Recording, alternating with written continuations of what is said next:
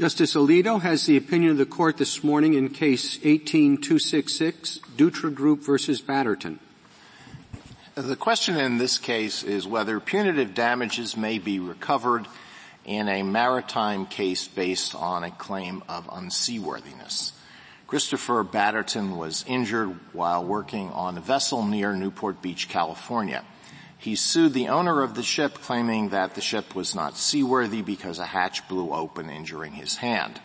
And he sought damages to compensate him for his injury and also punitive damages to punish the owner of the ship. The United States Court of Appeals for the Ninth Circuit rejected the owner's argument that punitive damages are not available on claims of unseaworthiness.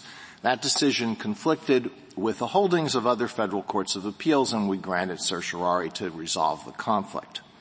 The Constitution grants to the federal courts the power to hear maritime and admiralty law cases, and when we hear these cases, we sit as a common law court. In other words, we apply and develop the rules of decision case by case based on the centuries of federal admiralty court decisions that have come before. Once upon a time, the courts had the primary responsibility for developing maritime law, but that is no longer the case. Congress and the states have legislated extensively in this area, and we therefore look primarily to those legislative enactments for guidance in our own maritime decisions. Twice in recent times, we have considered the remedies available to mariners asserting claims under general maritime law, and those decisions provide the principles that we follow today. In Miles versus Apex Marine Corporation, decided in 1990, we held that our overriding objective in admiralty cases is to create uniformity between the claims available under the general maritime law and the claims created by statute. Later, in a case called Atlantic Sounding Company versus Townsend, decided in 2009, we reaffirmed that objective but acknowledged that the remedies under the general maritime law could depart from those available by statute if there is a long-established tradition in case law supporting the departure. Following the rule of Miles and Atlantic Sounding, we consider the history of the unseaworthiness claim and the remedies available for comparable statutory claims.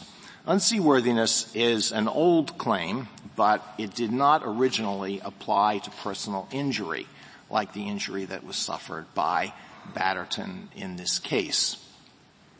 If you can envision an old salt who puts his mark on a contract to go out to sea in the SS Rusty Bucket, what the unseaworthiness claim meant was that when the sailor sobered up and reported to the ship and saw that it was not very likely to reach its destination, he could say, "I'm not going on board," and if he could show that the vessel was not seaworthiness, he could still collect his wages that acted as a defense for failing to live up to his contract. It was only late in the 19th century that the claim evolved to provide damages to mariners injured by the unseaworthy condition of their vessel.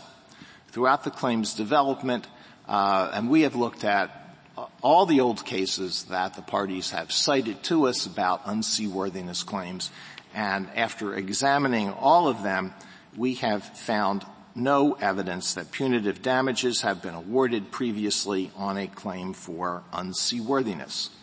Batterton points principally to two cases. The Rolfe, which is a Ninth Circuit case from 1924, and the Nottleburn, which is an 1886 case from the District of Oregon, and neither is helpful to his argument. The Rolfe involved an award of compensatory damages. Nowhere did the court discuss a punitive award. The Nottleburn involved punitive damages, but they were awarded on a very different maritime claim, a claim for maintenance and cure, not a claim for unseaworthiness. The lack of punitive damages in traditional maritime law cases is practically dispositive. We cannot sanction a novel damages remedy unless it is required to maintain uniformity with the policies Congress has expressed in legislation. Here we look to the Jones Act, which, like the unseaworthiness claim, provides a remedy to mariners injured while serving on a vessel. The Jones Act does not itself contain substantive provisions. Instead, it extends to mariners the substantive rights provided to railway workers by the Federal Employers Liability Act, the FELA. Prior to the Jones Act passage, this Court had suggested that in FELA cases, punitive damages may not be recovered. And in the years since, the federal courts of appeals have unanimously held that punitive damages are not available under the FELA. Our early discussions of the Jones Act followed the same pattern.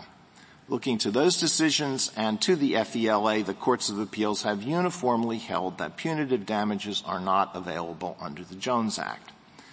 Batterton argues that these decisions are either inapposite or wrong, but because of the complete absence of historical evidence that punitive damages are a traditional remedy for unseaworthiness, we need not reopen this question of statutory interpretation.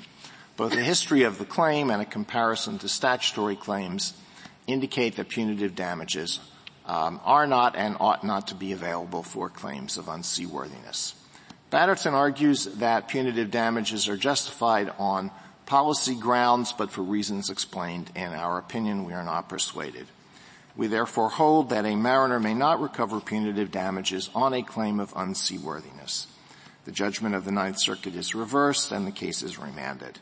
Justice Ginsburg has filed a dissenting opinion in which Justices Breyer and Sotomayor join.